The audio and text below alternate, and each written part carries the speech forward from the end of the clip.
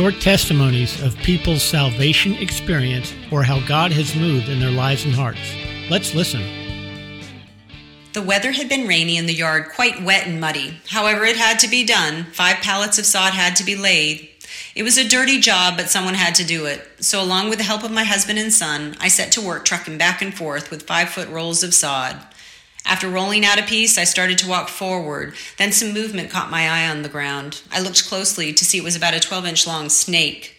Nothing too alarming until I realized I had probably carried it back in the sod. The sod I was holding about a foot away from my face.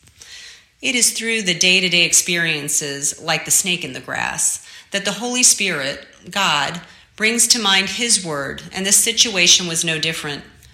Luke 20:19 says, "Behold, I have given you authority to tread on serpents and scorpions, and over all the power of the enemy, and nothing will injure you."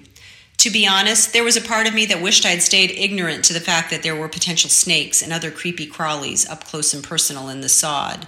But being aware and alert put me in a better posture physically, just like it puts me in a better posture spiritually. The enemy of our souls, the devil, prowls around like a lion, looking for someone to devour, according to 1 Peter 5:8. My desire as a follower of Christ is to walk in victory in the world we live in, and ignorance is not an option, which means I need to know what is truth and what is a lie, because truth is what sets us free, and truth is a person, Jesus. So knowing Him and His word is essential to walking in victory and removing those snakes in the grass. We hope this has blessed and encouraged you.